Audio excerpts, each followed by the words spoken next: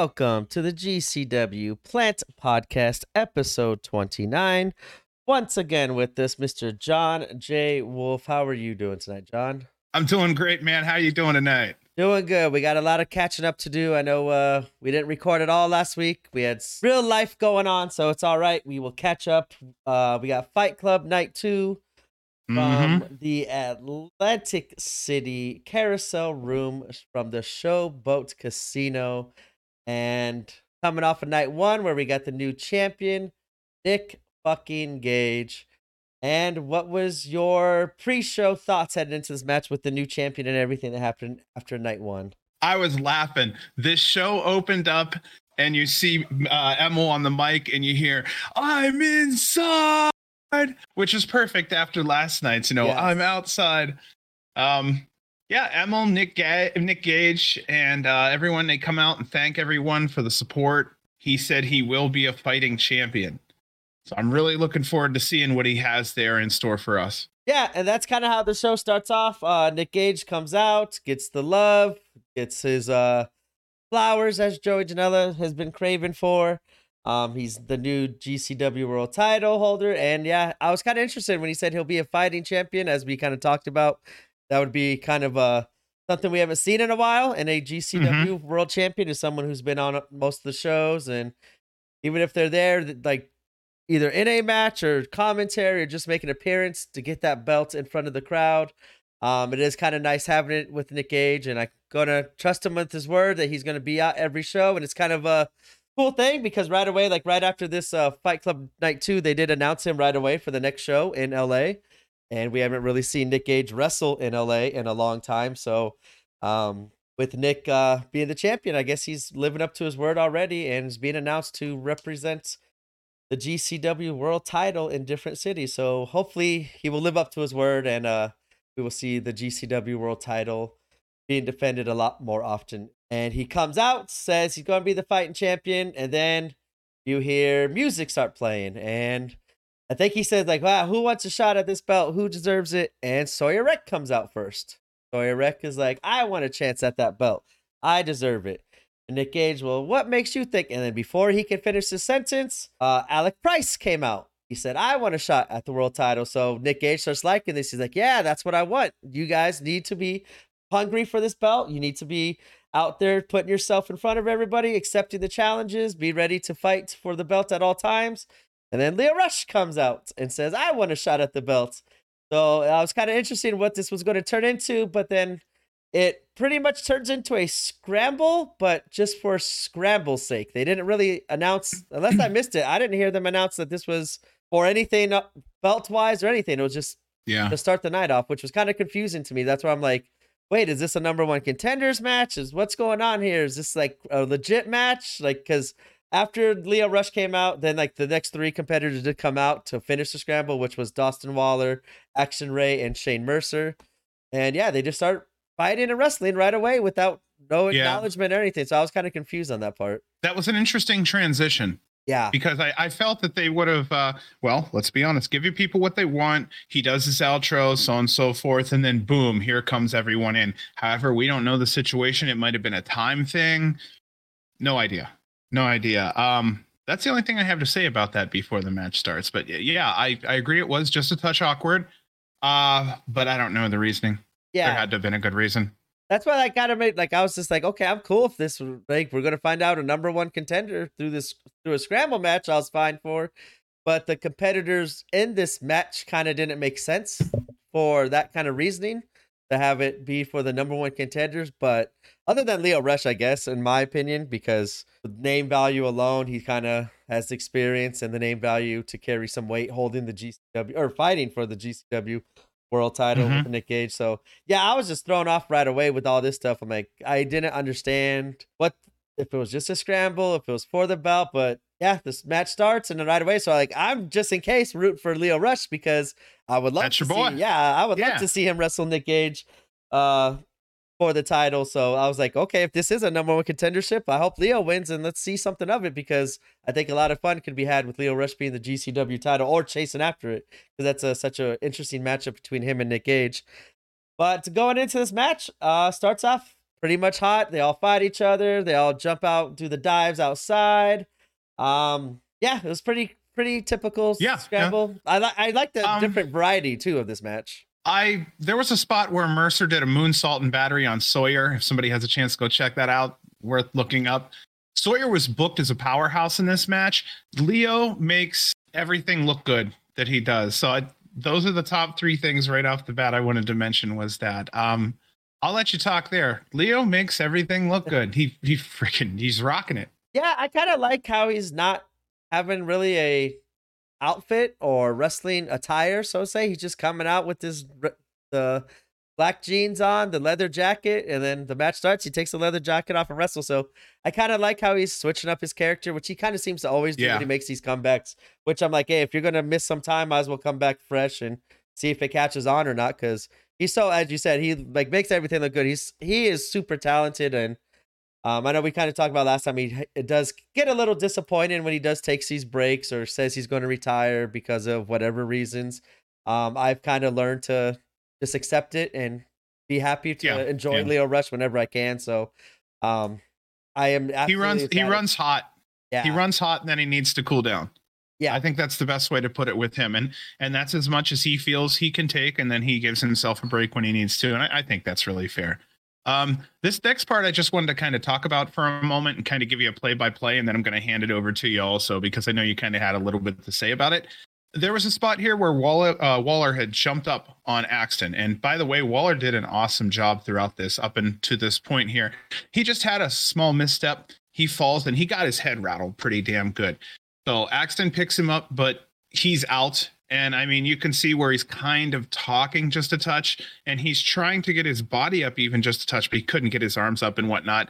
So he fails, and then Axton kind of gets him up for a second time and then does a sit down power bomb into a pin. And Waller is completely out. He does not kick out of the pin.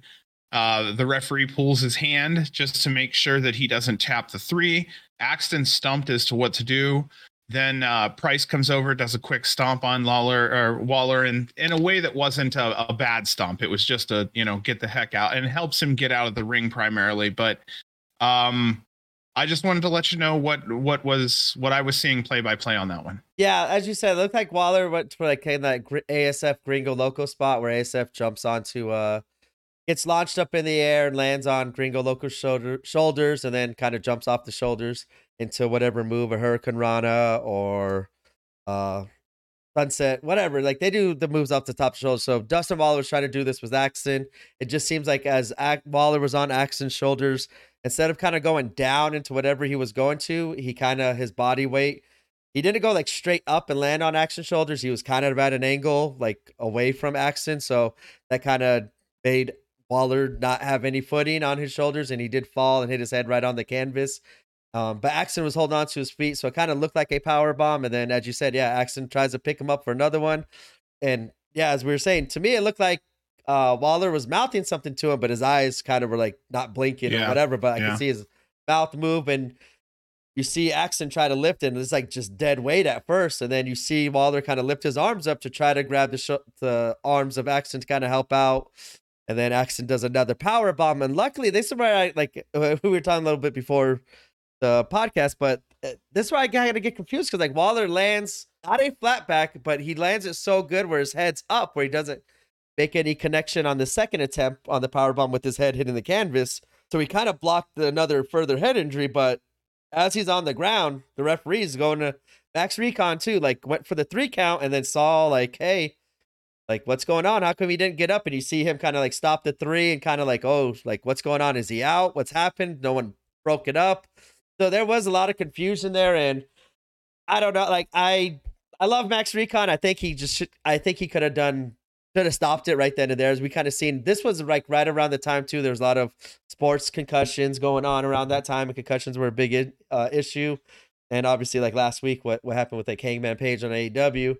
I don't know. Like Max is the awesome referee. He is actually one of the best referees on GCW. I love it because I remember just the Hammerstein during that ladder match, the crazy spots that they were doing on the ladder match, and like he was the only one running around the ring holding on to the ladders to kind of help the competitors make sure they have some balance and a sturdy ladder. And it's funny, we were at a show last night. We were talking about like kind of the sturdiness of the ladder match that we saw live and in person Yep. yesterday. It's like, I don't think that ladder is going to be good if multiple people are climbing on it because the way the mat was kind of wobbling up and down. But yeah, I don't know. The 3 count Max, I think once he sees that Dustin was unresponsive, he should have done more to kind of let the competitors know and, hey, call for that ring bell, call for help, and just end it. But this is where I get confused because I don't know like what's going on and why didn't he stop the match right away? Because is this for a number one contendership where whoever wins, they need a certain competitor to win, and it wouldn't look right if Axton Ray would have gotten that 3 count on Dustin. With Dustin being, I'm going to assume unconscious, and that's why he didn't kick out. But yeah, there was a lot of confusion. Alec, as you said, did kind of come in. He did kick him, did not in the head, thank God. But the way he kicked him, I was like, oh shit, like Alec, stop. Like someone's hurt. Axton should have even said something like, hey, he's dead weight, stop. Like, I just think more could have been done to protect Dustin. But in the heat of the moment, and this, like I said, it was very confusing. Dustin wasn't completely out of it by the looks of it because he was still able to hold his head up, not take another head bump after being concussed. He took the bump the right way. He looked like his mouth was talking. He reached his arms up to help finish the second power bomb. So, yeah, I just didn't like the way Alec kind of picked him up by the head and tossed him out either. But I mean, they're also young competitors. It was very confusing. I think just the way everything went kind of threw it all into shambles because like the match, I guess, kept on going, and the referee's like, I called for 3. Wait a minute, it's still going. Everyone's still wrestling. So then, yeah, the match kind of keeps on happening, and Leo Rush kind of gets a hold of Alec Price and hits him with a couple, like a little combo, gets Price on the ground and hits a 5-star frog splash on Alec Price for the victory. And so Leo Rush is your winner of the scramble match, but just everything at the end was off, and unfortunately because of the injury, but fortunately Waller at the end, you see everyone kind of give him he does stand up and kind of walk out on his own power. The wrestlers all give him like, make sure he's okay, give him high fives and a clap, and the crowd gave him a standing ovation. But it was all just very weird, which I think could have been handled a little bit better, but that's easy for me to say. I'm not a professional. These professionals are out there and they obviously know what to do. And obviously, luckily, everything worked out where Waller is fine. So I would just kind of got a little queasy watching Dustin Waller kind of be knocked unconscious and grabbed by the head and stuff like that. So what I was thinking was that it looked like Axton didn't know that Waller was out. Here was my telltale. When it was time for the 1, 2, 3, if Axton knew that he would not have kicked out of the 3 because, he's out, he probably would have helped him kick out at 2. You know, Axton would have thrown him over like, I'm done with him, and keep moving on without even getting the 3 count. And it looked like the ref was just as surprised, it seemed, as Axton was. And that was weird because it came across on camera to people at home that, I mean, and we're seeing from a certain distance, but we're like, man, something's not right. He's not right. And I just wanted to say, though, I think that if Axton did know, because I always wonder if people do it if he knew, he probably would have not had that problem with the count. Would not have gone to 3. If I put you up and I put you down and I see you're out and I'm sitting there and it's 1, 2 and I know we're not the finish, I'm going to throw your legs to the side. You know what I mean? Play it off. Yep. Play that shit off. So I'm just saying, I mean, if it was on purpose, there's no way it's on, I don't think he was aware or, anyway, the one thing I do know for sure, I'm fairly sure that will not happen again. I think that at some point that somebody will have to have a conversation with the referees, or there will have to be a large meeting and a contingency plan on how to handle that when that happens again. And with the way the workers are sometimes with each other in these dangerous matches, I'm surprised it's taken this long to know what to do. And I agree with you, Dan. That referee is badass. It's not that he didn't know what to do. I don't think he knew what his boss wanted him to do. And it wasn't clear. Like, that's why I want to make this very clear too. Like, not saying like, he was unconscious. Like, what the fuck are you guys doing? It was very difficult. Like, it seemed like he was unconscious, but then he protected himself enough where he's not unconscious, obviously, because he's protected himself. But then to not kick out of the 3 count and be dead weight for, like, it was just also weird. It's like, that's what I'm saying. It's not like, I don't want to knock on Axton or Alec or Max Recon or anybody. Like, I know in the heat of the moment, it wasn't like a very clear, like, holy shit, he's unconscious, guys. Let's stop and make sure he's all right. Kind of like how what we saw in AEW with Hangman, where it kind of was like, hey, man, that's a lot easier too. There's only two competitors where boom, you could kind of end it how you want to. And that's where I don't understand if they wanted Leo to win because it was a number one contenders, then obviously, yeah, you got to get to that finish somehow, some way while protecting Dustin Waller and protecting business to make it look like credible. So they couldn't just like end it off and say, hey, no winner, no contest, and then announce Leo as the next number one contender, which we will get into later, the kind of what's happened. So with that ending and that kind of Leo being the winner and then being announced as the next next challenger for Nick Gage's GCW World Title, it made more sense after the fact. But in the moment, I was just like, just for the safety of the wrestler, like, it's not worth like continuing and risking Dustin Waller get further injured than what he was because of Alec Price lifting him and throwing him out of the ring, or the match still going on around him. So it was a lot of, I just said, gray area. Nothing was clear cut. So I think for ultimately it came out fantastic. Waller was able to walk out on his own 2 feet.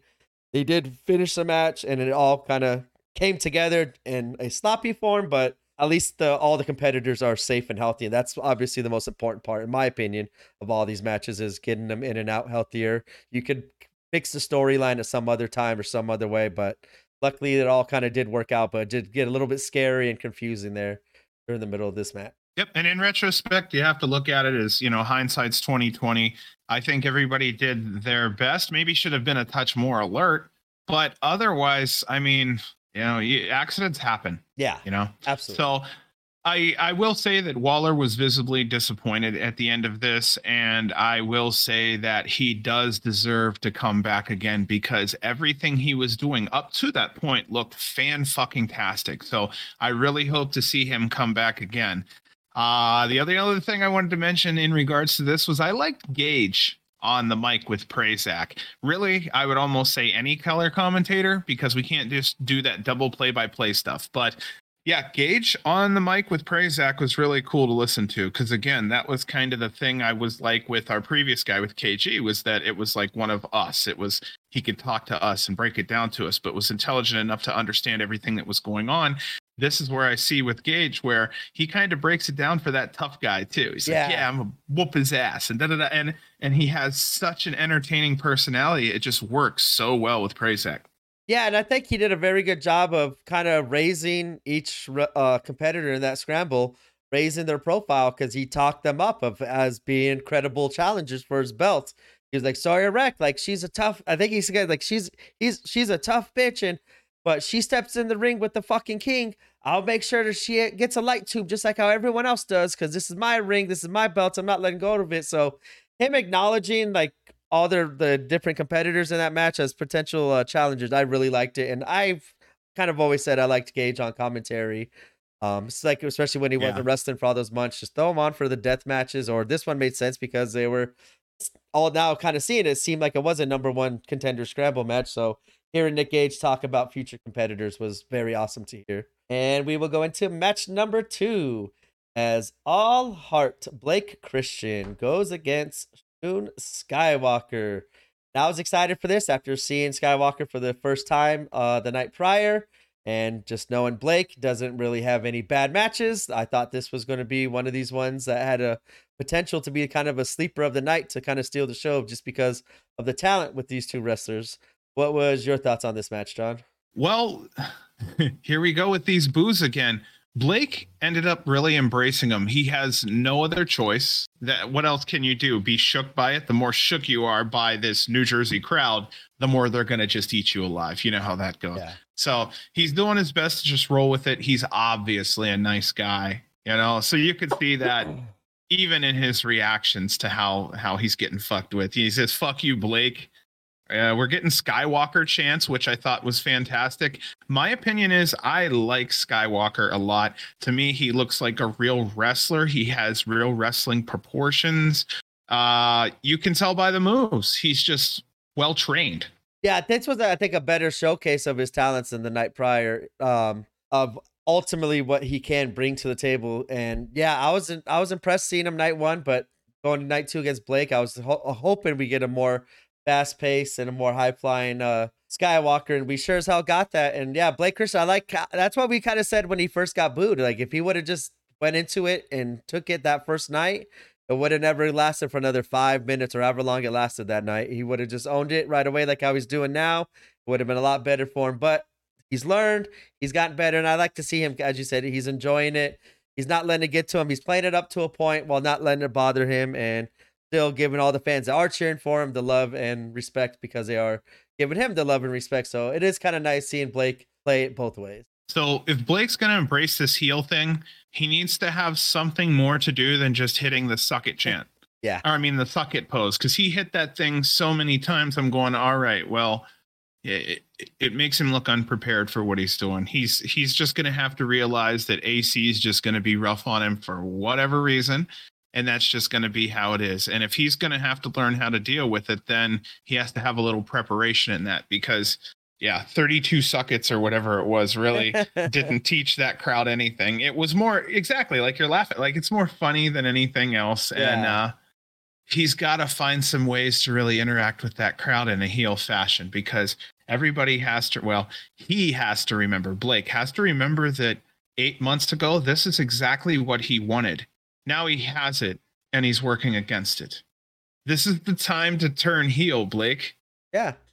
Like we said, that's what the whole Graveheart, I was all for it. If you're going to go and you're showing me a new character, you're showing me a new side of yourself, I was all for the Graveheart.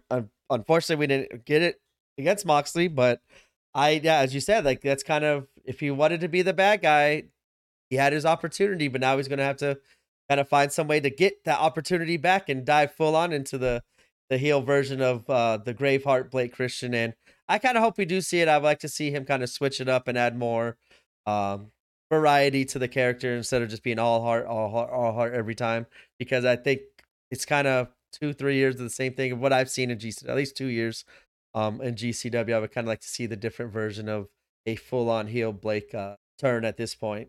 I did like this one spot in this match was pretty crazy when they did Skywalker did not a sunset flip. Oh my god, like he was on the top rope, had Blake, and then kind of went monkey flipped him. There we go, monkey flipped him. And he flipped him all the way across the ring, where Blake like went across the ring and like bounced off the ropes because he went completely all the way across the ring. And I loved seeing that spot because even the announcers were like, I forgot who it was. I think it was praised like he went across the ring. Did you see that? That's the farthest distance I've ever seen anyone get monkey flipped before. Oh, it was MLJ. It was MLJ. That's who it was.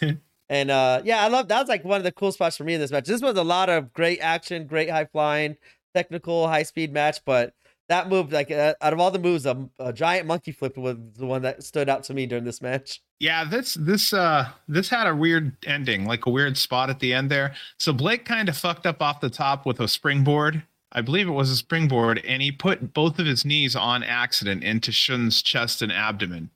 And that pretty much ended that match 1, 2, 3 fairly quick, and it was a touch early, and you could tell. Okay, I put it in my notes because it's fucking. You can catch it on Botchamania, so it's on there if you have a chance. But Blake was thoroughly surprised, and he's like, "Well, shit, what do we do?" And but that's nothing against either men. Sometimes shit happens.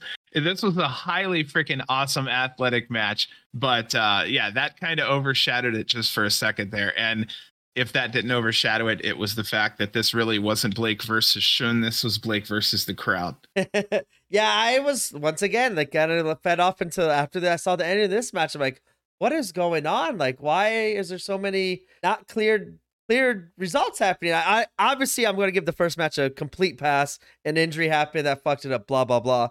But yeah, he hits the 450. Kind of got his knees on Shun, but. He goes for the 3 count, and right before the 3 hits, Shun kicked out, like clearly kicked out. But the referee still like you see even Blake kind of like cop out of it, like he did get kicked out. He looked up at the ref like, "Wait, I won?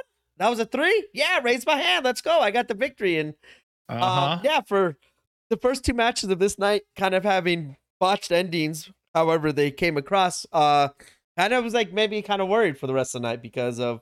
Just the way the show was going with the injury. And this all happened. This was like with the first 40 minutes of the night. All this has happened where first 2 matches get botched endings and a lot of confusion going on. So I was kind of getting a little soured and worried, but knowing that I'd be seeing Los Macisos going against Rena and Drew Parker later on, I was still like, okay, I'm still excited. It's still a good match.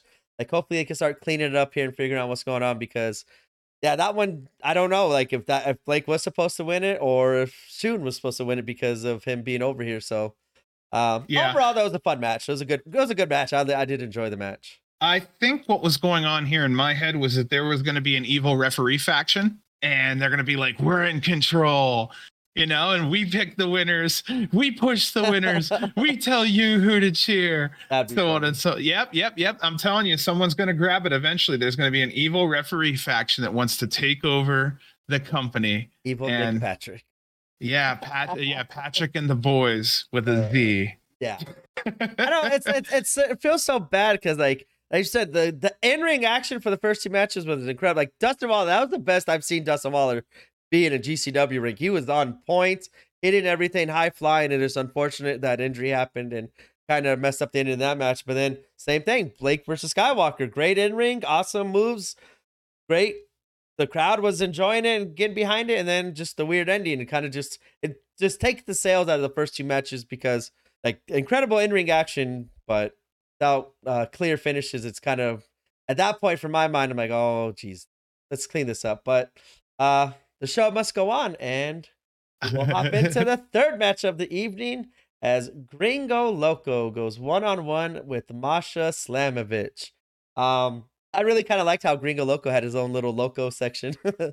That was cool. Yeah, they all had the signs and everything. I did like Gringo getting the love like that because I know we talk about all the time how much he's been killing it lately, and it would be nice to kind of see him carry some sort of title around or be a tag champion, extreme champion. Some sort of gold would look good on Gringo Loco in a GCW setting. And just him getting the love from the crowd just kind of furthers our point with that kind of stuff. So it's kind of nice seeing other people that we all know that respect and love Gringo Loco as much as we do kind of giving him this moment during Fight Club Night 2. So there was a lot of Masha chants in the crowd, which were more than I was used to hearing and just louder than I normally would have heard. I was really interested in just how much she was getting cheered over Gringo Loco because, Gringo Loco's a man of the people. Yeah. So, he's always being cheered. It's never, it takes a lot for him to get booed. He's one of those guys. It was an 8.5 minute match, man. Okay, listen, no lie. Here we go. Masha won with a pile driver, 8.5 minutes. I'm going off the rails on this one. This is the last of my heel moment for the day because we started so negative. There was just so much craziness going on. You ready? We got to get a little clip going for heel wolf. Here we go. They're going to happen, and then people are going to be so mad at me for it. Okay, what's going on here is that this is part of it. When I was talking about Gringo Loco, for anyone who'd listened in the last couple weeks, I'm a person who really thinks that Gringo Loco is someone who should have some sort of a belt on him at some point or another soon. He seems to do a lot of mentoring. He seems to do a lot of calling of the matches in the ring, especially during scrambles. I've seen him do that quite a bit. And I think he's reached a level at his age and with his experience that he should carry something, especially in GCW, because as long as I've watched, he's always been there damn near as much as he could, night in and night out, providing us entertainment. So here I am saying, look, I think Gringo needs to come out to gold. He needs to have a strap on him. I think he'd look fantastic. His music is good. His presentation is good. He can deliver a main event match. We've seen it before. And then he goes out tonight and he gets the shit kicked out of him by a build 5'3", 136-pound power striker. So I don't really know if this is going to be in the best interest of Gringo Loco, because I don't think Gringo Loco here really gained anything long-term or short-term. And I'm not into Masha's character. See, I said it sounds so, I'm not into her character. Honestly, no disrespect to her personally at all. It's just her character. If she comes out as something different, I may very well connect with it. I just say that as of right now, I notice that when we're talking about her over 20 plus shows here, we've seen that that's usually the breath before the big stuff, before the main event. She's also the real wrestling. I can say that, But the problem is when you want to be a power striker at 5'3", what happens when someone who's 5'9" is a power striker? Yeah, you were saying Masha as a Spire Strike. First one that came to my mind was I would like to see kind of her and Sawyer Wreck. I don't know if they've gone one on one against each other. I can't recall off the top of my mind or top of my head. I don't remember, but those two were kind of labeled as power strikers. But as you said, with Masha kind of being on the short end of the height there, and Sawyer Wreck being on top, I would be kind of interested to see how that would kind of look out, as you were saying, with the striking advantages. Well, let's see. You have someone who's 6'2", legit. If she wants to power strike someone who's a foot shorter than her, she's going to send Masha across the ring. I mean, completely send her across the ring. I don't know how long you can book a 5'3" power striker. Yeah, I don't know how the hell it comes across believable. And again, this is your guy that I have respect for, but this is a Gresham situation where we're supposed to just pretend along with him that his punch is just iron steel and 500 pounds strong, and it's just not believable. And with Masha, she doesn't do a lot of high off the rope stuff. She's not fast. She doesn't do a lot of flippy doos. So what's left?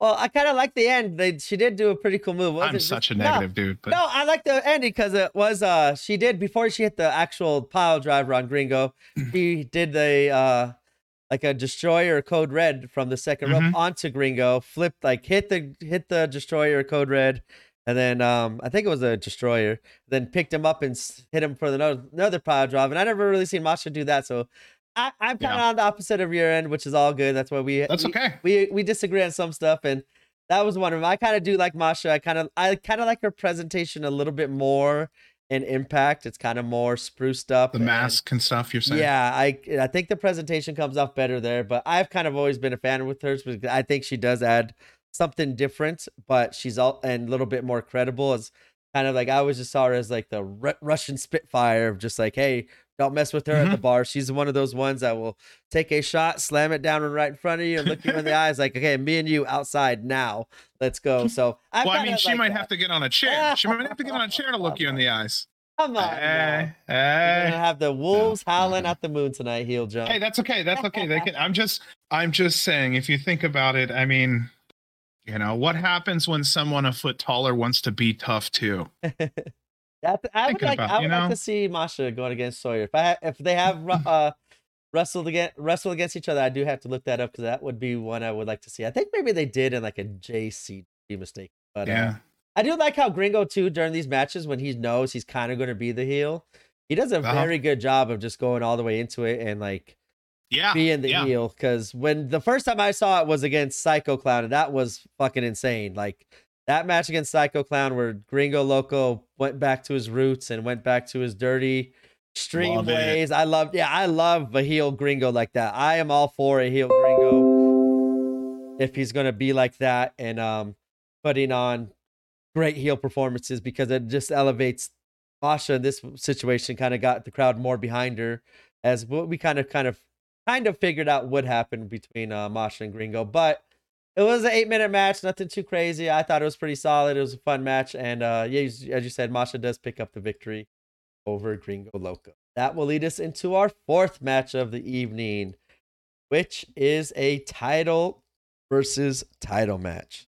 As the DDT Extreme Champion, Joey Janela, defends that belt against Paul Radrick, GCW Extreme Champion. And based off of what happened the night prior, I thought that was a pretty good build-up. As you said, like we kind of talked about at first, it looked like they were shooting on each other for a little bit with these punches. Like, hey, like you ain't gonna sit. I just like how Cole's like, I'm not taking no more shit. Like, if I can stand up to Nick Gage almost knocking me out, I'm gonna stand up to anybody. And so I love that the night before those two kind of had to be separated and hard to contain them, keeping them away from each other. And going into this match, I thought it was a perfect little build from the night prior. And this was a fun match. I thought this was one of these matches Cole kind of needed to have, especially against Joey Janela, to kind of further cement his DCW Extreme title run. Because I've been impressed. I've loved his title reign that he's had so far.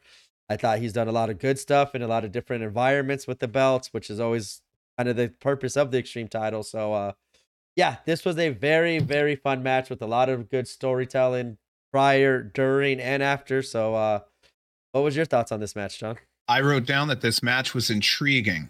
Title versus title. I didn't know how this was going to go, but I knew that someone was going to lose power and I wasn't going to be thrilled with it. And I know that Cole, being kind of the newer guy on the block and not as veteran as Joey, kind of had me a little, yeah, we'll see how this really goes.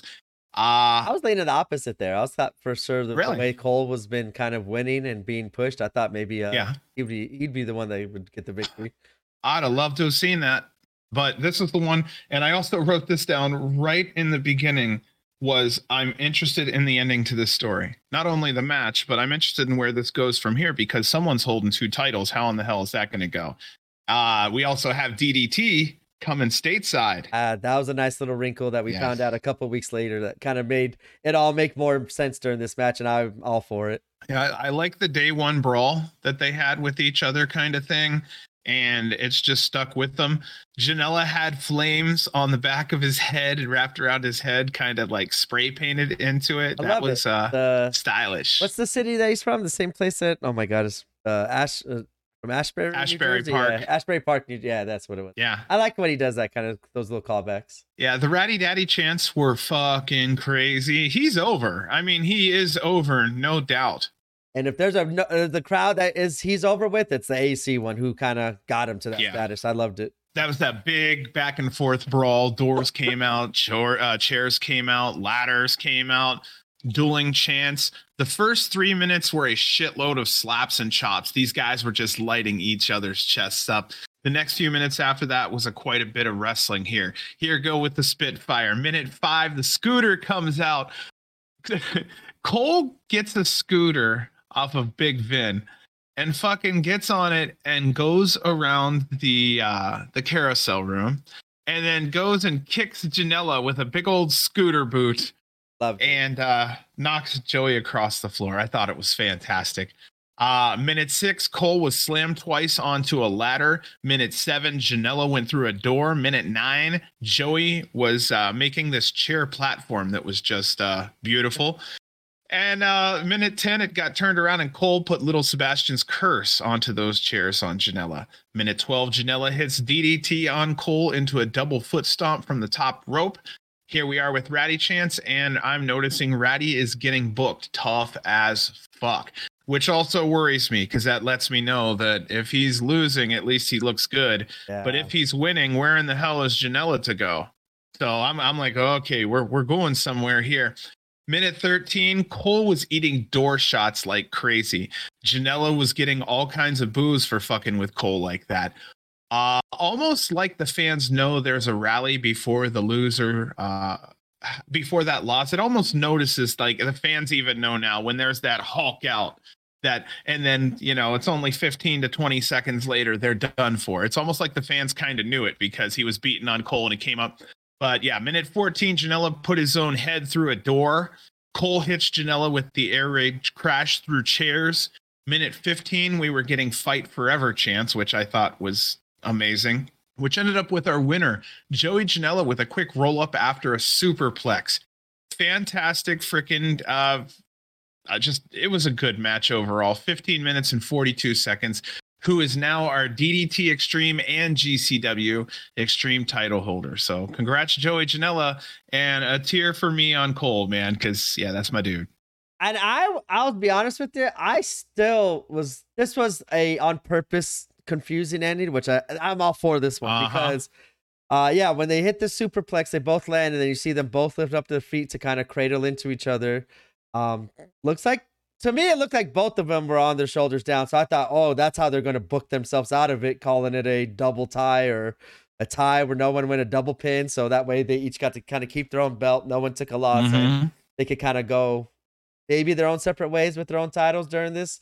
But I was kind of surprised when they announced Joey as the winner because I didn't think it was as clean as or as clear as it looked, or clear as the referee made it look like, because he just pinned the shoulders, and even Cole like ran away. What it didn't look like he won. He just like got up from the pin dejected. So I mean, I Yeah. guess obviously that was obviously the planned finish, but I did kind of like the confusing on purpose ending, because for a minute there I was like, there's a tie. There's no way. And I was waiting for another referee to come out and say, hey, no, you were just looking at Cole's shoulders. You didn't see Joey's right there. So unfortunately, yes, I am a little disappointed that Cole could not keep this little run going with the GCW Extreme title, because he's I think he did really good of elevating it while also elevating himself with it.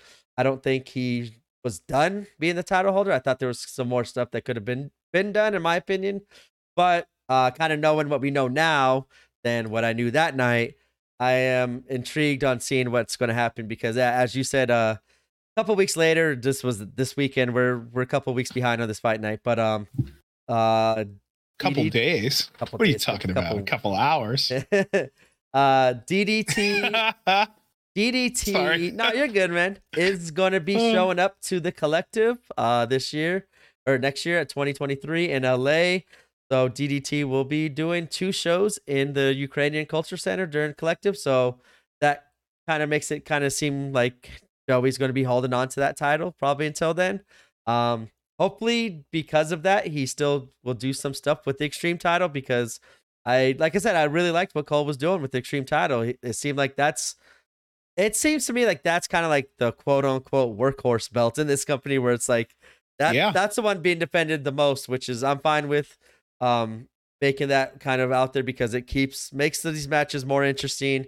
People get more invested into title matches and stuff like that. And Cole definitely did that for us on our end, enjoying his run. So this was a fun match. I loved it. Very entertaining. Very Joey Janela perfect. Cole Radrick, like I said, this was one of these matches I think he kind of needed. I was kind of hoping he'd win to kind of cement his Extreme title run a little bit further. But him in a loss still, I'm kind of interested to see where he goes from here. Like, go back to just doing scrambles? Does he make the full jump into do the ultraviolet? Is he go for the ultraviolet title? Is he gonna get a match with Nick Gage, since get a little payback from when he knocked him out a few years ago? Like, I don't know. Cole has a lot of stuff that could still happen, and I'm interested to see what's next for him in GCW.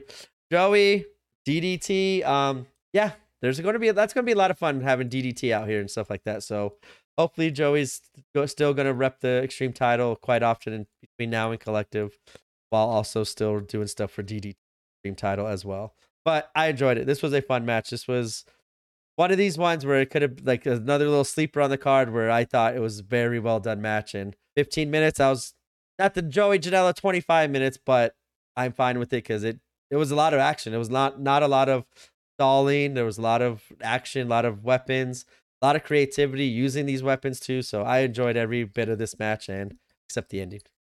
I wanted Ratty Daddy to win, but it's all right, because I think I was kind of hoping. The reason I was thinking Cole Radrick would win too, I thought maybe this would be the time for Joey to kind of drop that DDT Extreme title and kind of go after Nick Gage, because I think he's one of those ones that is a contender for Nick Gage's title belt. That will lead us into match 5 of the evening, as Team Bussy, Alley Cat and Effie going against the team of Jordan Oliver and Nick Wayne. And they are still wearing the same outfit, matching outfits from Japan, which I loved seeing, because we talked about it before. So it's kind of nice seeing that they are going to kind of be wearing matching outfits when they are in teams, which is always going to add more credibility to the tag team. And I thought this was one of these matches where if Jordan and Nick win, it would kind of elevate them up into the GCW tag title scene, where they kind of were before the Art of War games, where it seemed like those 6 teams or 5 teams kind of dominated the tag scene, and it's kind of still are, as we will cover in the next couple shows when we go over the Columbus shows that they did and Detroit shows. But yeah, I thought I was excited just to see hopefully Nick Wayne and Jordan Oliver get the victory and kind of push themselves further into the GCW title scene after this. And as we were kind of talking about this last episode, maybe this would be the good time for Effie and Alley Cat to do kind of like a little split of Team Bussy for a while and bring it back when necessary. So I had a lot of options in my mind that was going to happen during this match. What was your thoughts going into this match? In my head, I was picturing them getting into these outfits, going through their match, and going, you know what? We kind of really like these things. And in my head, I was picturing they go across the ocean and they just haven't gotten out of them since now. So, I just figured for some reason, I don't know, it's just something funny. Oliver and Wayne, of course, looking great together. I think you can quote me that. You could probably even put it on my gravestone because I feel like I've said it at least once every time they've been together out there, but they really do. This was an odd face versus face matchup, so I was expecting more of a lighthearted match with some good wrestling in between there.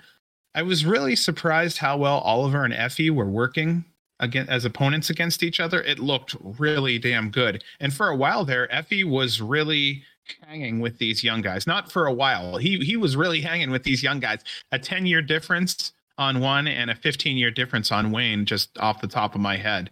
I was really surprised by all of that. There was Bussy chants too, so this wasn't like just one little one-sided thing. I was noticing Zach was saying young pillars.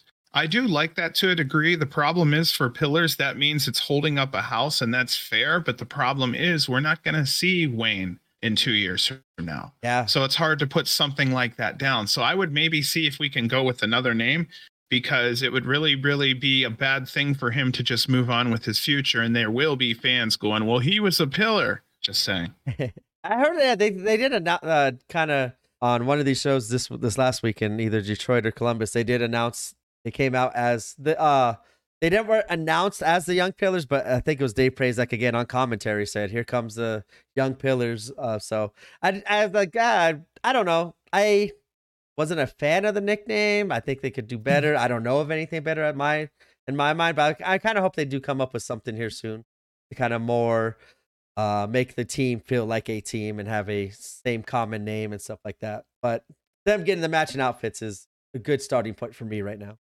Oh yeah. I hope they do something, because just saying Oliver Wayne all the time just doesn't roll off the tongue as much as if they had something. So I hope they find something fun for them to have together. I don't know what it'll be, and I didn't have time to sit here and think up of something cute, but yeah, I'm looking forward to seeing if they can figure out something. This the Doomsday Sack Rider by Effie was just fantastic. There was a place where Wayne hit a cutter out of nowhere. I like the fact that there was the surprise aspect of it. So he was just in this, it's just, I'm noticing what can happen here is as long as Wayne can turn his body 180 degrees at one time, he can pull off that cutter. So I'm looking around going, he could pull off a cutter almost from anywhere in the middle of the match. And I'm like, oh shit, he could end this thing in the middle of any part, I'm starting to see what that cutter can really do. And Wayne kind of opened it up a little bit when I saw that cutter out of nowhere in the middle of the ring too. It wasn't like there was a jump to the outside or somebody had to be on the top rope or just boom.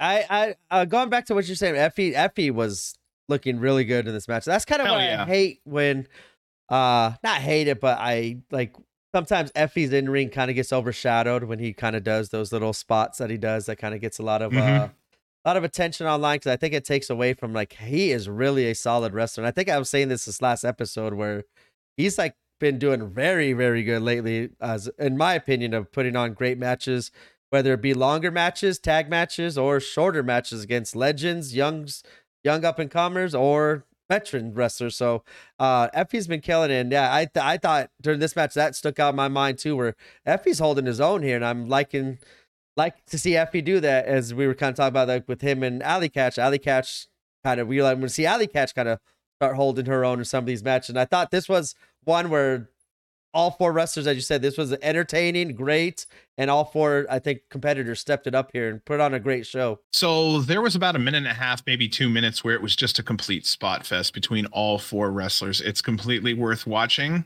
I say this 100 times, but yeah, go watch it. It was really entertaining. It was followed by a flurry of exciting tag team moves by Wayne and Oliver. 100% worth seeing. Allie chants for beating up both opponents. There was a spot where she's kicking the shit out of both Oliver and Wayne. So it was nice to hear those Allie chants.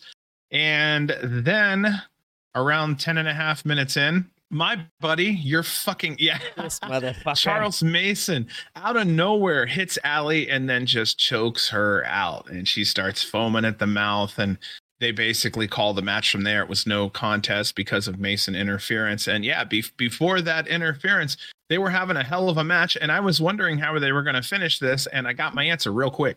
Yeah, that out of all the time this asshole interferes in matches that I usually don't really care, this was one of those ones I was like, this, I literally said, like, when I saw him come out, I was like, this motherfucker's gonna ruin this match. Like, I was so mad at when he came out. Like, I usually don't get mad. I like the surprise and stuff, but not during this match with Nick Wayne and Jordan Oliver, especially how they were kind of killing it with Team Bussy here. I was expecting, like, either way, I wanted to see the ending of this match, because if Jordan and Nick Wayne, I think that bumped them up to the top of the line. If Team Bussy wins, and I think they're up at the top line of getting another rematch for their tag titles.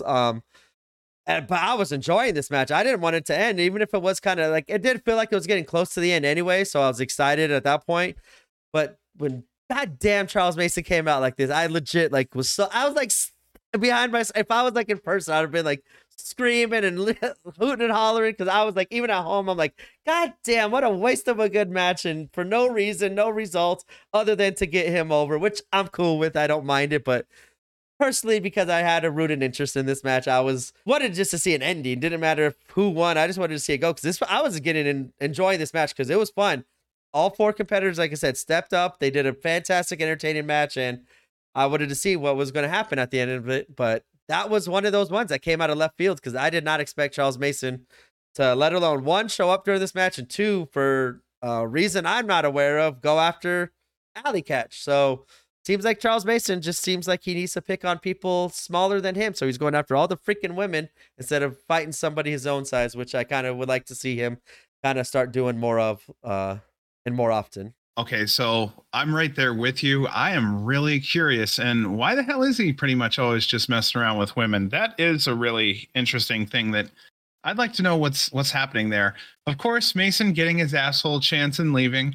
I'm a fan of Mason, but the storyline so far is because, again, he's only beating on women pretty much, and unexpectedly when they're in the middle of their matches. So I'm sure it's going to go somewhere. I'm just not exactly sure where yet. So I'll be looking forward to that storyline.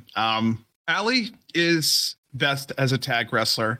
I'm sold on it. I don't think many people can tell me otherwise and convince me. I'll listen to it. But for me, it just seems like she needs the break every now and then, or she needs that help every now and then. But it's just like she needs that extra whatever that a tag team partner can give her, and she does so much better with it. And she's such a good partner also. So I really thought that I just mentioned that to where this was the match where I said, you know what, like, this is so much better Allie than just watching an Allie match alone versus, insert whomever here. But in the end of this, everybody came out to help Allie, because that's what we should do. So they went out there and made sure that she was safe from the big bad Mr. Mason. And 10 minutes that I wish we could have gotten a fair ending on, because up to that point, man, like, Effie was rolling with the young guys and Allie's kicking ass. Oliver and Wayne are fucking putting on a show. And yeah, if you want a spoiler type, this was really, everybody was at their peak. We're all feeling good. You, me, all of us. And then crash. Yeah. And hey, man, cool. That's what we hurt the feelings for a minute, that's what we kind of been saying. We kind of want these spoiler types and stuff like that. Mm-hmm. God damn if Mason didn't. Until it happens. Yeah.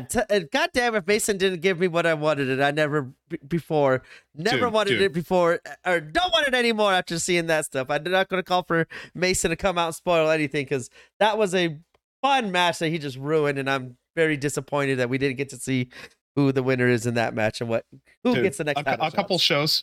A couple shows ago, I said he's perfectly fine to spoil, just not my storylines. Right. He can spoil whatever the hell he wants to, but he cannot spoil my storylines. I have that same sentiment now after this match. Mm-hmm, motherfucker. Yeah, it was fun though. I do.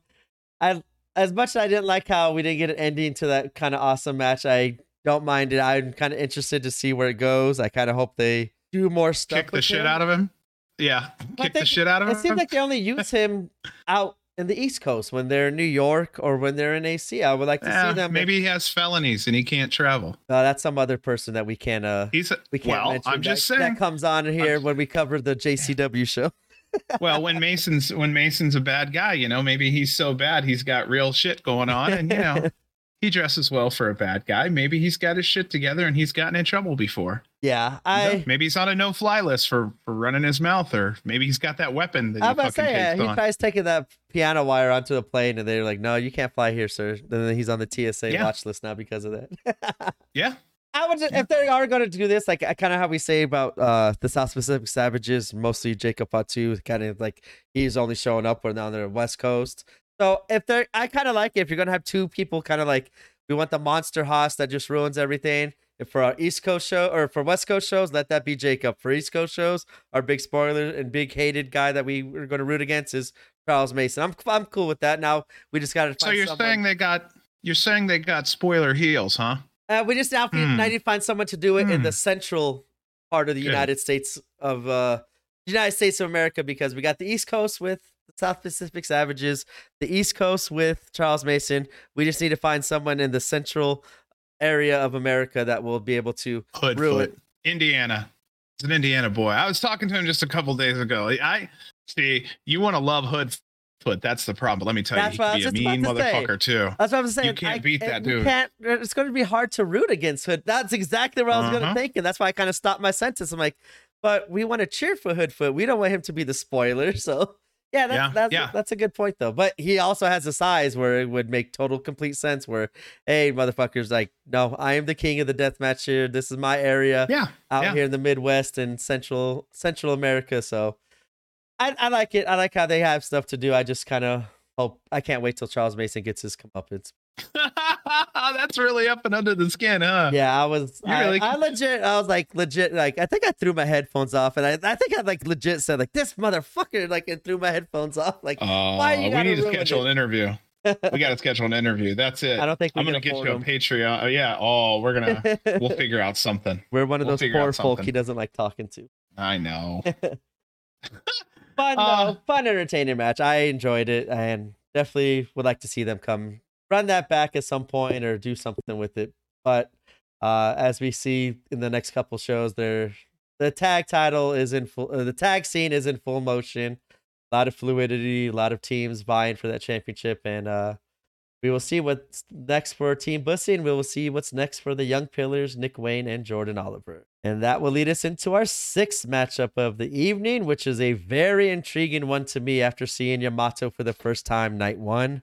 Yamato going one-on-one with Speedball. And anytime I see Speedball, I know I'm in for a great, fun, entertaining match. And seeing a guy as Yamato, kind of what we saw in night one, being kind of more the tranquilo, let's keep it easy, don't go crazy.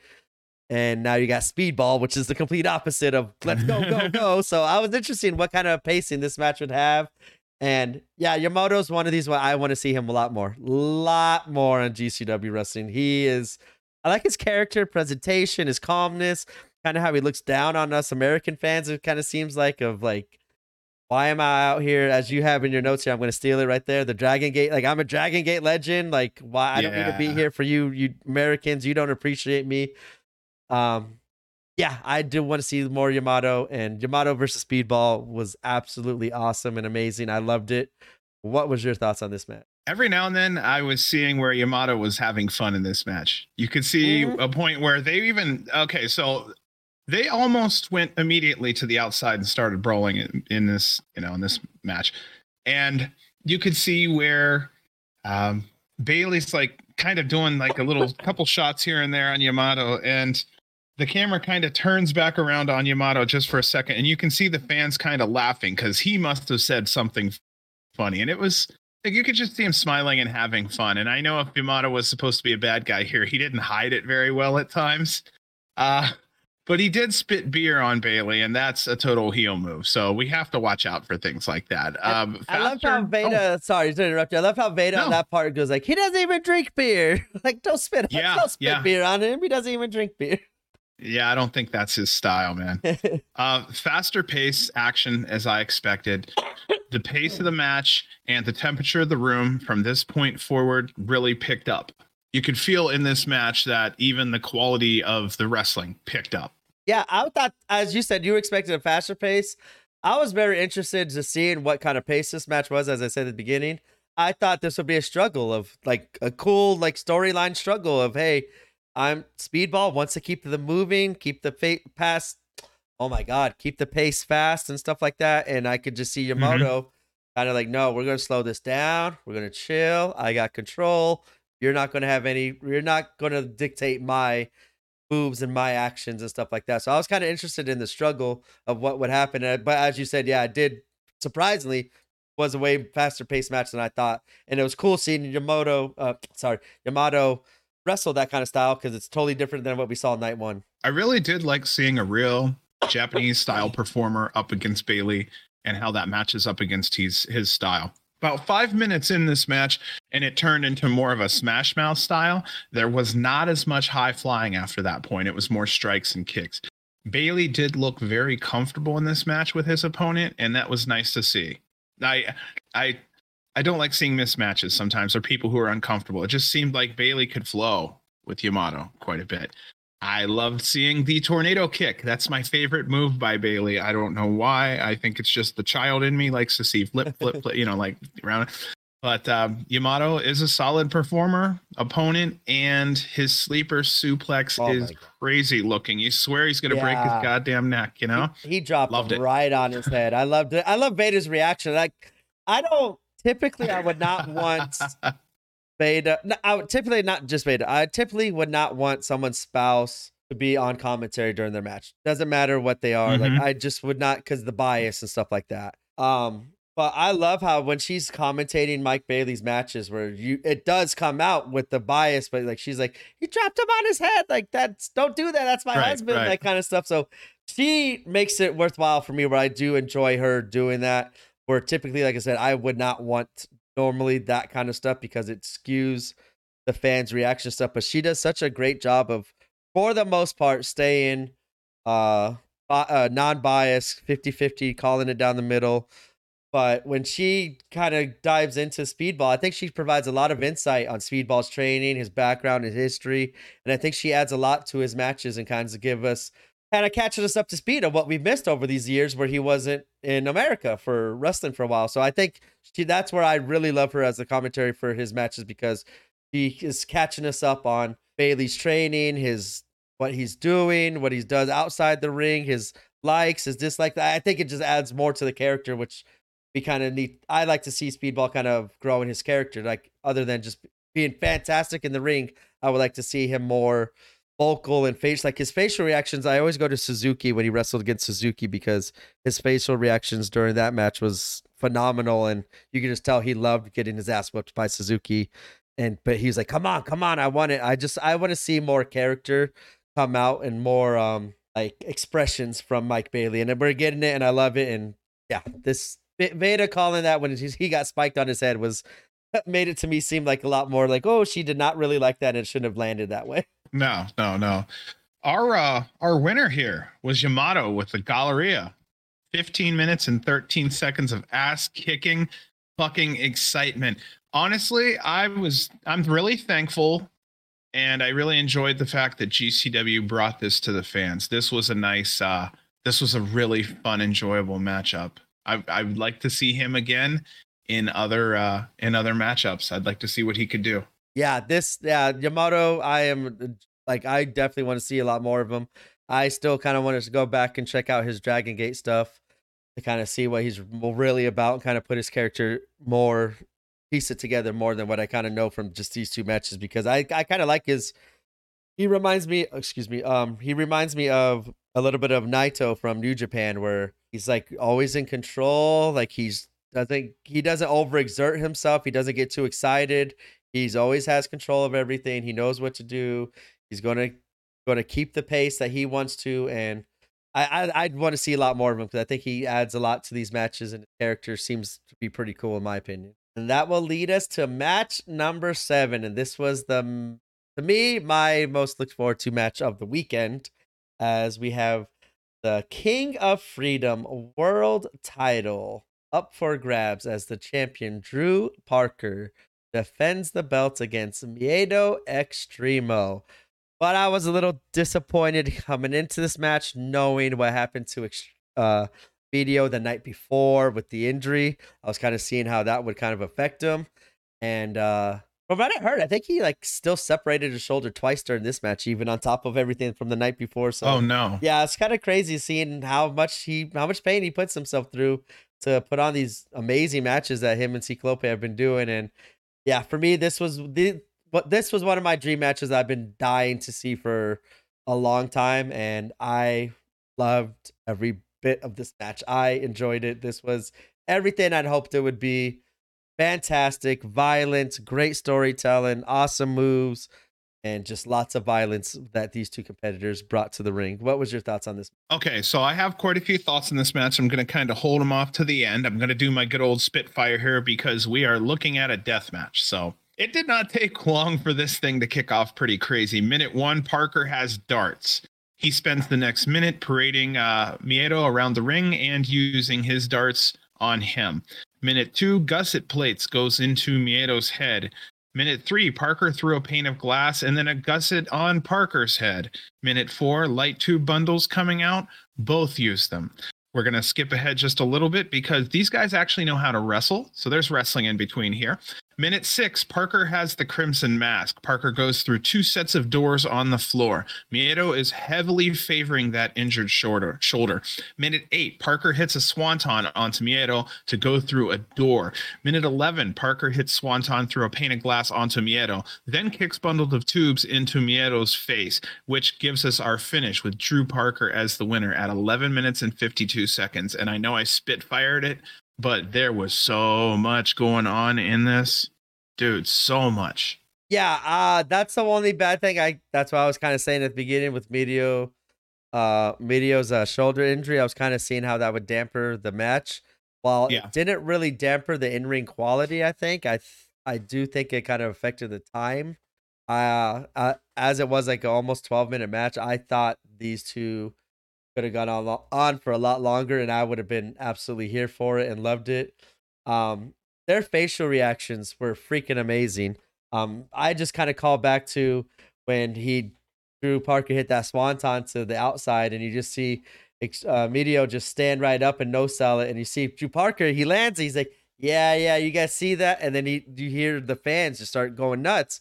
And like Drew Parker's like, wait a minute, that's not for me. And you see him like stone face just kind of turn around, and you see Video there just like hulking up and no selling it. And Drew Parker's so fucking good. I want to see him. He's got to be, in my opinion, he's the next person to carry this W flag to crazy heights. I think because he's so young, so good, he's so talented. I think he could elevate GCW to the, like, I don't know where they want to go next level, quote unquote, but my God, I just don't.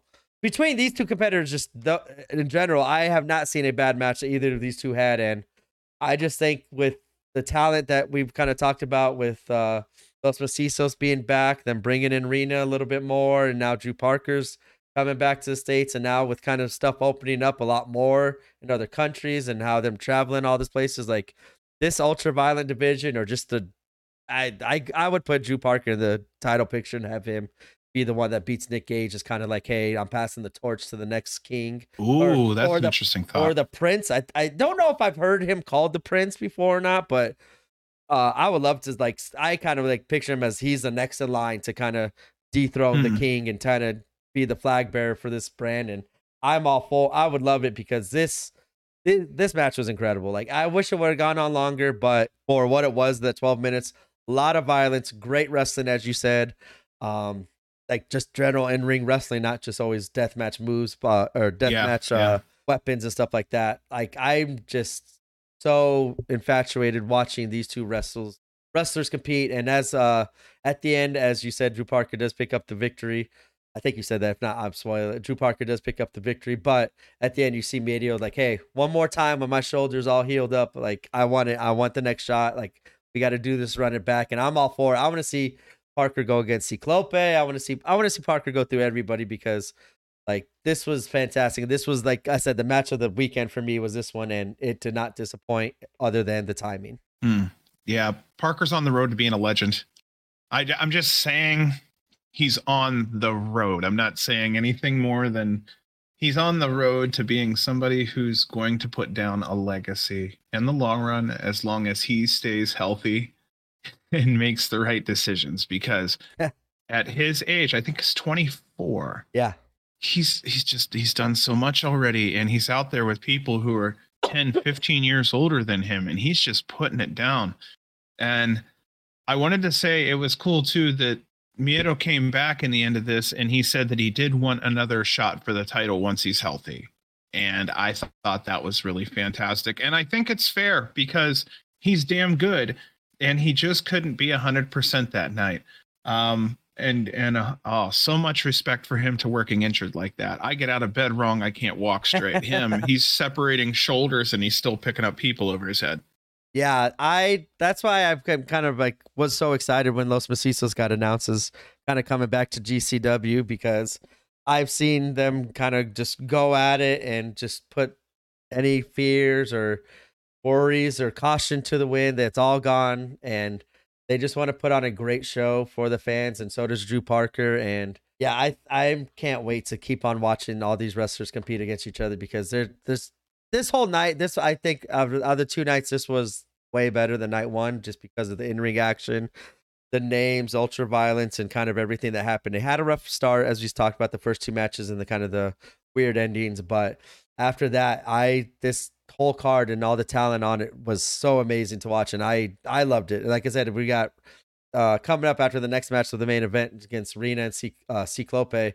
Like, just with those four competitors, you add in Cologne, Murdoch, SGC. There's a lot of stuff that's being out there that's could be done, and we still haven't even touched some of these matchups. So I cannot wait for these matchups to kind of come to fruition over these next couple shows and kind of enjoy all the great talent that GCW has right now in the ultraviolet division. That will lead us to match 8 of the evening, as it is a 6-man tag match as the Second Gear Crew, Manders, Mance Warner, and Matthew Justice, going against Jimmy Lloyd and the team of Wasted Youth, which is Dylan McKay and Marcus Mathers. And yeah, we kind of were talking about Wasted Youth on the last, I think it was Settlement Series show or JCW show, where they kind of got super bloodied all over the place and taken kind of out of the element and did a more of a hardcore style match. And we could kind of see why now, as they went against the pretty much what I'm calling the kings of the extreme kind of matchups, SGC, with all the tables, ladders, and doors that they seem to find themselves using during the matches. I was expecting another crazy 3-way match of just violence and shit all over the place, and yep, that's what this one was. Yep. It was fun. It was one of those ones where I kind of also think like SGC is just like, all right, fuck them kids time. We gotta make them earn it here. They want to be on GCW. They're gonna earn it. And Dylan McKay and Marcus Mathers definitely did take a lot of shots during this match. What was your thoughts on this match? Okay, watch it. Go back and watch it before I even do too much more describing, because there's a point where it hits the old SGC split screen, and it's a triple screen. And there was a point where on each screen, each man had a weapon swinging at another man who did not have one. And it's really hard for me to describe 3 screens at one time. But yeah, this thing started off a 3v3. There were no tags at all. Chairs and doors came out in the first minute. I love watching it. Reviewing it is really hard. Mance was cut on a barbed wire door fairly quick. There was a spot where Jimmy throws a door at Manders and his head makes this huge fucking dent in the door. Jimmy, I wrote down here, Jimmy is a CTE machine tonight with these headshots. As Mance is being put through a door, I see Marcus Mathers throwing a door on someone outside of the ring. This was a perfect example of craziness, is what I wrote here. Dylan was somewhat quiet in this match. I don't know what was going on there, and that's perfectly fine. Not everyone has to shine, in every single match. I just noticed that Dylan was here and there, and then, the spotlight was elsewhere at that time. There's a spot where Marcus was slammed through barbed wire door on the outside of the ring. Lloyd was getting back that receipt of those chair shots I was talking about earlier. He got tied up in the ropes. The old-fashioned tie-up in the ropes, and fucking Justice laid into Lloyd. And I could have sworn that was a receipt, because man, did he hammer on Mance earlier, and he dropped that, man, he hit people quite a few times pretty damn hard, and then Justice just wrapped him up. And if you're a fan of chair shots, you better get it in now, because I don't know how long they will be around. But there are people that are still willing to do it. You better enjoy it, because old school ECW style chair shots are gone. And if you're ever on my, on my Twitter at John J. Wolf, you can see there where I had a video I posted. I think it was last night.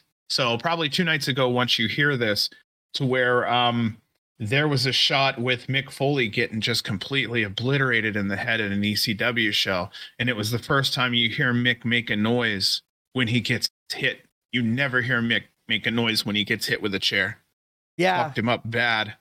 Yeah, I know this spot with Jimmy, that kind of got a lot of people talking online as well about the whole protected headshots with chairs and stuff like that. Well, you can do what you want as a performer. I get that. Exactly. Right? Yeah. Right? That's what I was just about to say. I'm like, hey, this one didn't seem too out of the ordinary to me. I mean, I guess for a lot of outside viewers, that might be a little bit too much of seeing, especially if you're not used to seeing the unprotected chair shots, as we kind of used to Matthew Justice giving himself his own headshots with the chairs. So I didn't mind it all. I get the discourse on it. I don't mind it. Discourse is fine.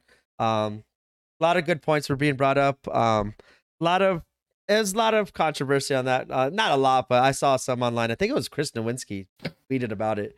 Well, that's his thing. And that's what I'm saying. Like, that's one end of the spectrum, and then you got the other end of the spectrum with these wrestlers who are doing it all the time. And I don't know. I didn't mind that one. That one wasn't too bad to me. The competitors, they can do what they know what they're capable of and what they're capable of taking. And I didn't mind it at all, but I know that did get kind of brought up on social media a little bit, but I don't have anything to say positive or negative about it. It was what it was, and it looked cool, but I could see people getting wound up, and for the well-being, which is of course fine. That, like, a lot of people took it the complete wrong way as another reason just to shit on GCW for no reason other than they don't watch the product and they don't fully understand of what this product is all about. Everyone just kind of always says deathmatch, deathmatch, deathmatch, not realizing that that's 1 out of 10 matches of the night, typically, of not seeing all the great actual in-ring wrestling that happens throughout the other matches throughout the night. So, yeah, your thing on Dylan,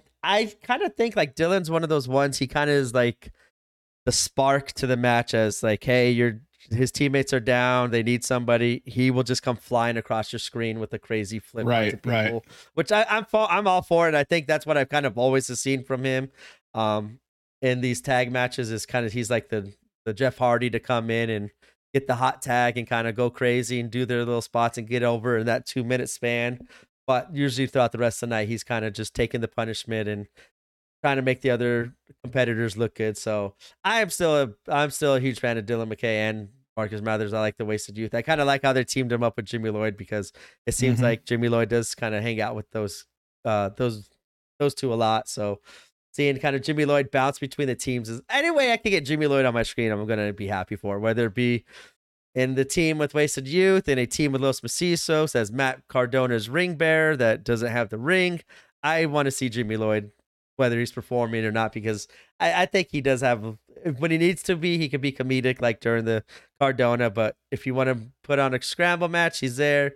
A death match, he's there. He's kind of like the all can do wrestler that, what do you need from me, boss? I got what you need. So I like seeing Jimmy Lloyd there. And I also want to give a little quick shout out to Manders, who I think has stepped up a lot over these last couple shows of his in-ring talent. Like he's getting more over too. Like he's one of these ones who's always busting his ass and just didn't seem to kind of stick on until like lately he's stuck on a lot more. And I think he's shining on, like, even with his stuff in JCW, his singles matches, he's been killing it out there, in my opinion. So I like seeing him getting the shine on night 2 in this kind of matchup with SGC. Well, I was thinking about this whole situation with headshots and chair shots, okay, so what I think is the performer knows what's best for them.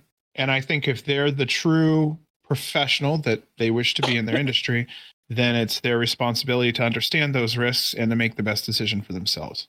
So that was kind of like, I'm sitting here poking away with, what should I really say about that? Like, what's my stance? I honestly think that's my stance. My stance is you do what the hell you want because it's your body, but it's also your responsibility to understand the risks of what you're doing. I understand you might not always know the risks, those risks at 20 to 25. So that's where veterans need to step in at 40, 50 years old and go, hey, I've heard this before, and I think this might be a great lesson. I think you should take a lot of wrestlers who are in their 20s and make them go live with a wrestler who's in his 50s for just 2 weeks, and then be like, okay, is this what I want? Is this what I'm shooting for? Is this what how I want to live?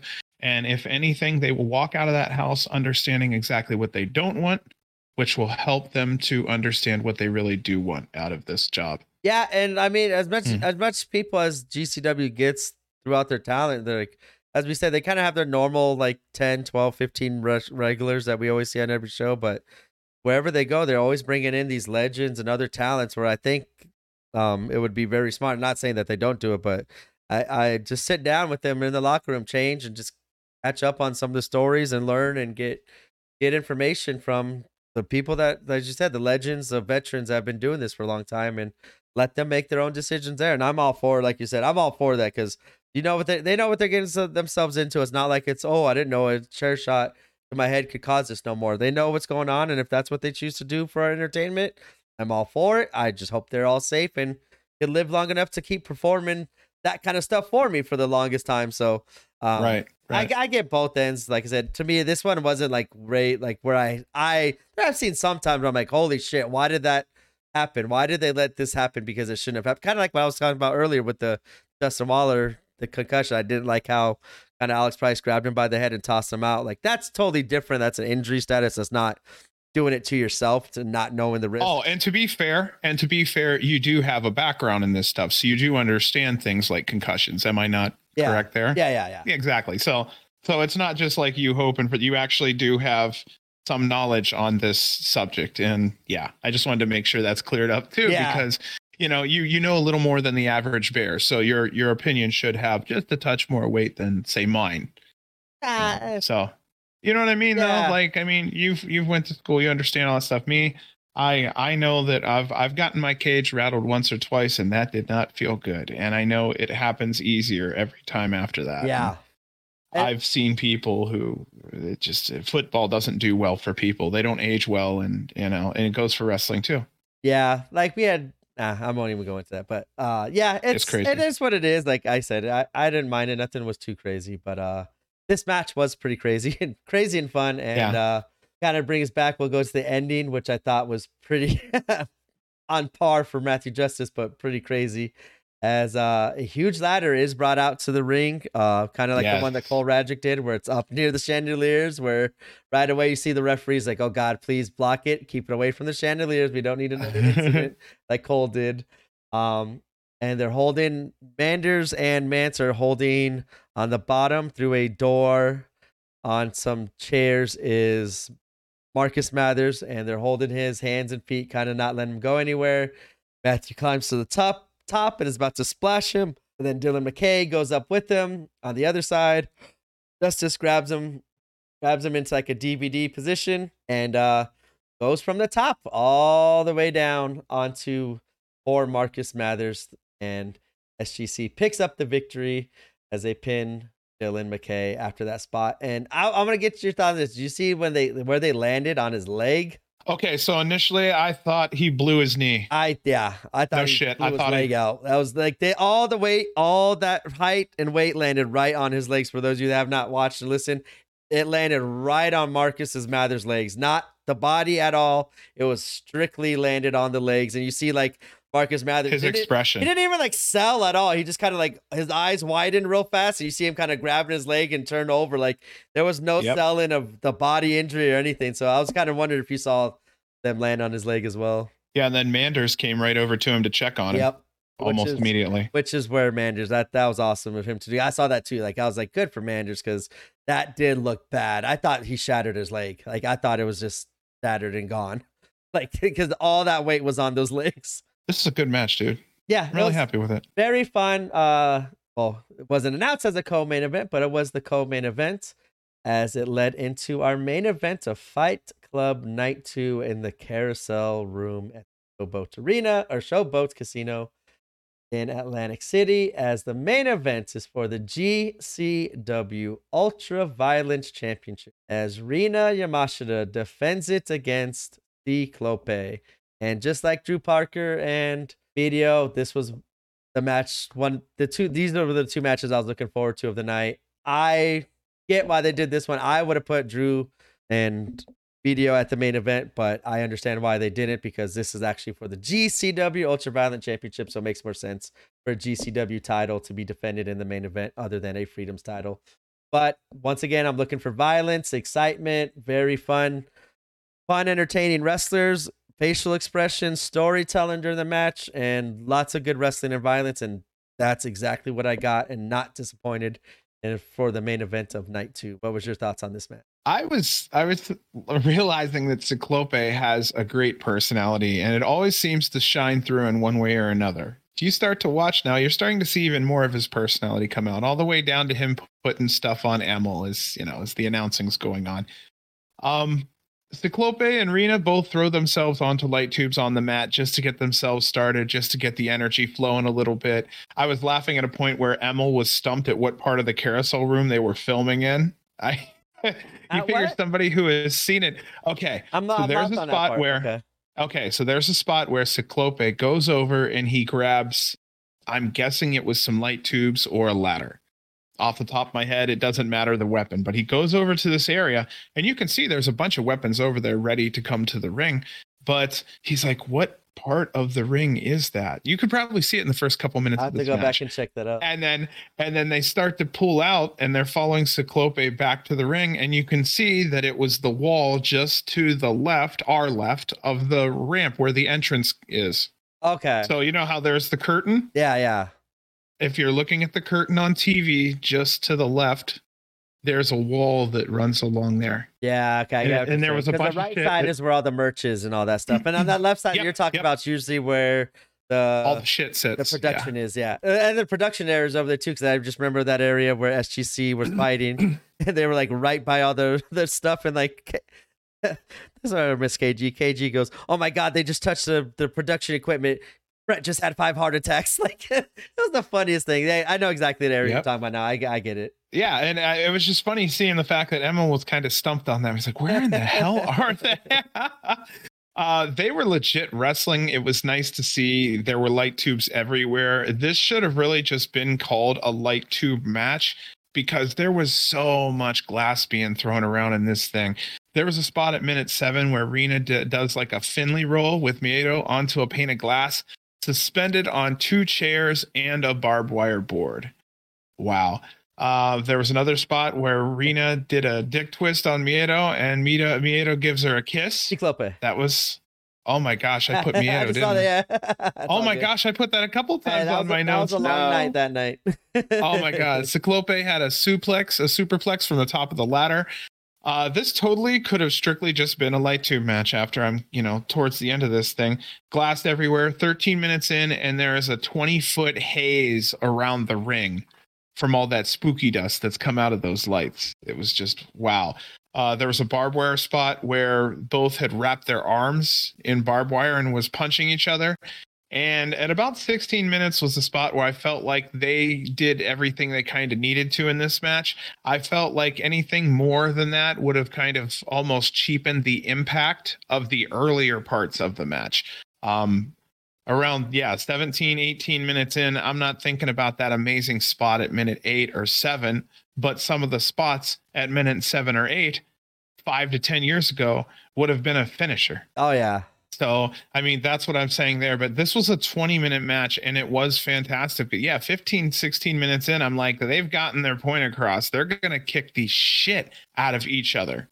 When the blood is gone and it's down to just that dried shit on your skin, I mean, they've bled out. They're good. So, yeah, wow. What a good main event, though, man. Yeah, it was awesome. Rina kills me. I think she got to stop doing these barbed wire spots, because it seems like every time she does a barbed wire spot where she has to go through it, her hair just gets caught into it every single time. And I was like, this time they were ready for it, though, because after like last time it took forever to get her hair undone from it. You can tell this time they were already right there with the scissors or the cutters, the barbed wire cutters to kind of get rid of it. So at least they were prepared for that one. But yeah, this one was violent. I loved it. This For an ultraviolet match, this is exactly what I expected, exactly what I want from this. And as you said, it's not just always ultraviolet. Like they do great wrestling for like minutes at a time without touching a weapon, and that's why I think that's where the GCW ultraviolet division steps, their deathmatch division, whatever, stands out more than other companies' death matches, especially even some of these deathmatch companies, because they're not just swinging tubes at each other nonstop. They could tell a story without the weapons. They just find a creative way to add weapons into the match and make it ultraviolet. And this absolutely was one of those matches. Yeah, I loved it. It was fun. Rena and that AC crowd, she's just over with them. It's great to see. Like I love seeing that because you see it. She loves, every time on night one, her just getting so excited to see Tremont come out. And seeing her just enjoy all the love that she's getting from the crowd is just amazing. And I love how the Los Macizos kind of have their little thing now going with MLJ, with the entrances being announced in Spanish and putting on the glasses and putting on the headphones on them too. It's been it was awesome. This was a fun way to end a crazy fun weekend. And night 2 in my mind kind of blew night 1 out of the water just by the in-ring action and violence and everything. I did love it being inside too. Like I said, if they're going to do these huge shows weekend at the AC, I would love for them to do one night outside, one inside, because you get to see that ocean. Yeah, you get to see 2 great views and it still keeps the iconic home of GCW inside the Carousel Ballroom. Yeah, I'd like to know if they have something to cover that mat in case it rains. I'm just now thinking about that because I don't think I've ever seen anything in the way of anything to cover it, and that would be expensive too. Oh yeah, that'd be damn expensive. But yeah, this last match was a fight. It was a great way to finish it. Rena just keeps going over and over and over. I mean, she's just winning and winning, and she's doing us proud. She's conquered 2 continents with that belt now. Yeah, I love her being the champion because when she is out here, she's defending it and making sure it's out there, and it doesn't feel like she's been gone for too long. Usually it was like months, like way more than 2 months. It was like 5-6 months. We would only see them really come out for these tournaments of NGI or TOS was when we kind of would get the Japanese talents to come out here for the big tournaments, which is kind of cool, but it's only twice a year. Well, now we're seeing come out for the bigger shows, which I'm all for. The bigger shows of the year, Fight Club being one of them. I'm all for bringing the international talent in and seeing what they could do because they've stepped it up and they've earned quite a following out here in the States. And I just love seeing it because Rena is absolutely killing it and she deserves being the ultraviolet champion. As she does pick up the victory, as she taps out Miedo with a camel clutch, as her arms are wrapped in barbed wire, just to add in that little bit of ultraviolence at the end to make sure he gets the victory over Ciclope. But this was amazing. Yeah, the ladder spot was kind of crazy because there was no doors or anything underneath. It was just straight to the mat, which is cool seeing because we always see it through the door, but seeing it go all the way to the mat and kind of seeing their body, like their bodies bounced a lot on that landing too. They bounced way up in the air. I remember seeing like a side angle on the replay and they showed like how much air they got from the landing of that superplex, which was nuts. But yeah, I love Los Macizos, Rena, Drew. They just give me those 4 at it all the time and I will be a happy camper. And end of Fight Club night 2, I definitely ended up being a happy camper other than that rat bastard, Charles Mason. Oh man. Yeah, he was a rat bastard though. He fucked up a storyline that I wanted to see too this time. So fuck him. Nasty Leroy, you got some money coming your way since I stole your rat bastard comment though. That will lead us into our memorable moments of the evening. John, I will let you go first. I do got a couple that are a little different than yours. Oh, you mean you don't have the one that says the first Leo? one I have. Yeah, the first one I have. Yeah, man. It was really good seeing him back. The kid's automatic. He's damn good at what he is. I'm 42. He's a kid to me. I can say that. Cole losing was sad to me and was sad to many of the other people in the crowd. You could tell they were kind of a little bummed out about that. The Oliver Wayne Young Pillars. I think it's an interesting name, but again, we're not really building this company on Oliver or Wayne together. Maybe Oliver. I misspoke there. Oliver, yes. Wayne's going to be gone in a little while to a different place, and that's fantastic too. And If it's the Moxley treatment, there's a chance we may not see him back over there for a while. Yeah. So it would really be shitty to kick one of the pillars out from under our building in 2 years. It was nice seeing Bailey back. I'm a big fan of Speedball, and I'd like to see him as much as possible. The last 3 matches were absolutely exciting, and I put down here just as a joke, SGC equals CTE, but it was just funny. It was just, man, it was like watching old ECW, dude. And you can't even really deny was. it because, I mean, I'm pretty sure Matthew Justice was teaming up with Joshua Bishop, and their team name was CT. Yeah. Like, Yeah. we're allowed to make fun of it because they do. So no one come after us with the CTE talk. We get it. We understand it.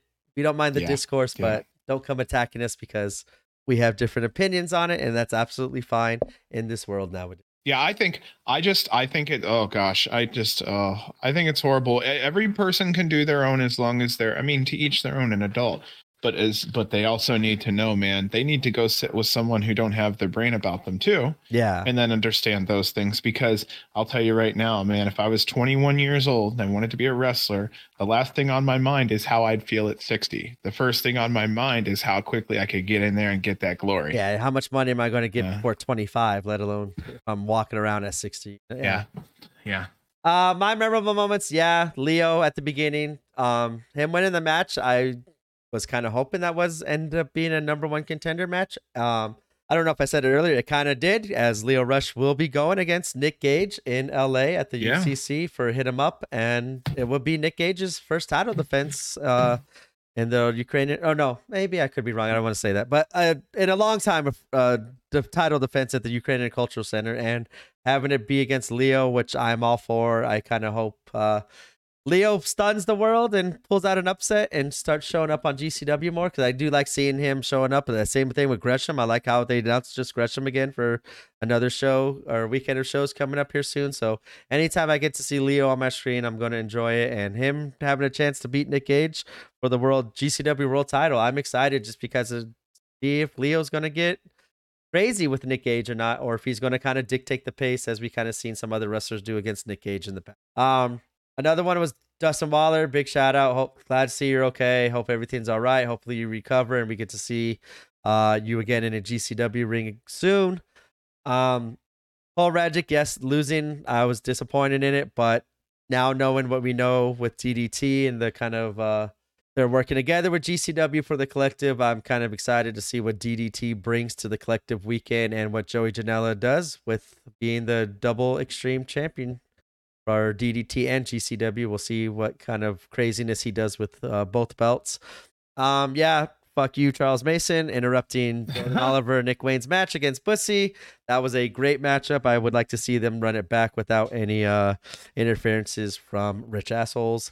And Yamato against Mike Bailey. Awesome. I want to see more Yamato on GCW programming.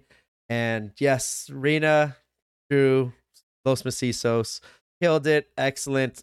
Give it to me more often, because you four are absolutely making all these matches very enjoyable, very fun, very violent. And I don't have anything negative to say during any of these 4 competitors matches, because they're at the top of their games right now in the deathmatch setting, in my eyes, especially Drew Parker. Like I said, I think Drew is the prince to Nick Gage's king. And whenever he gets that title, hopefully we're going to see kind of a new GCW, I think. I think they got a lot of great ultraviolet talents going on, and we got NGI coming up, so we'll see what kind of comes out from that event as well.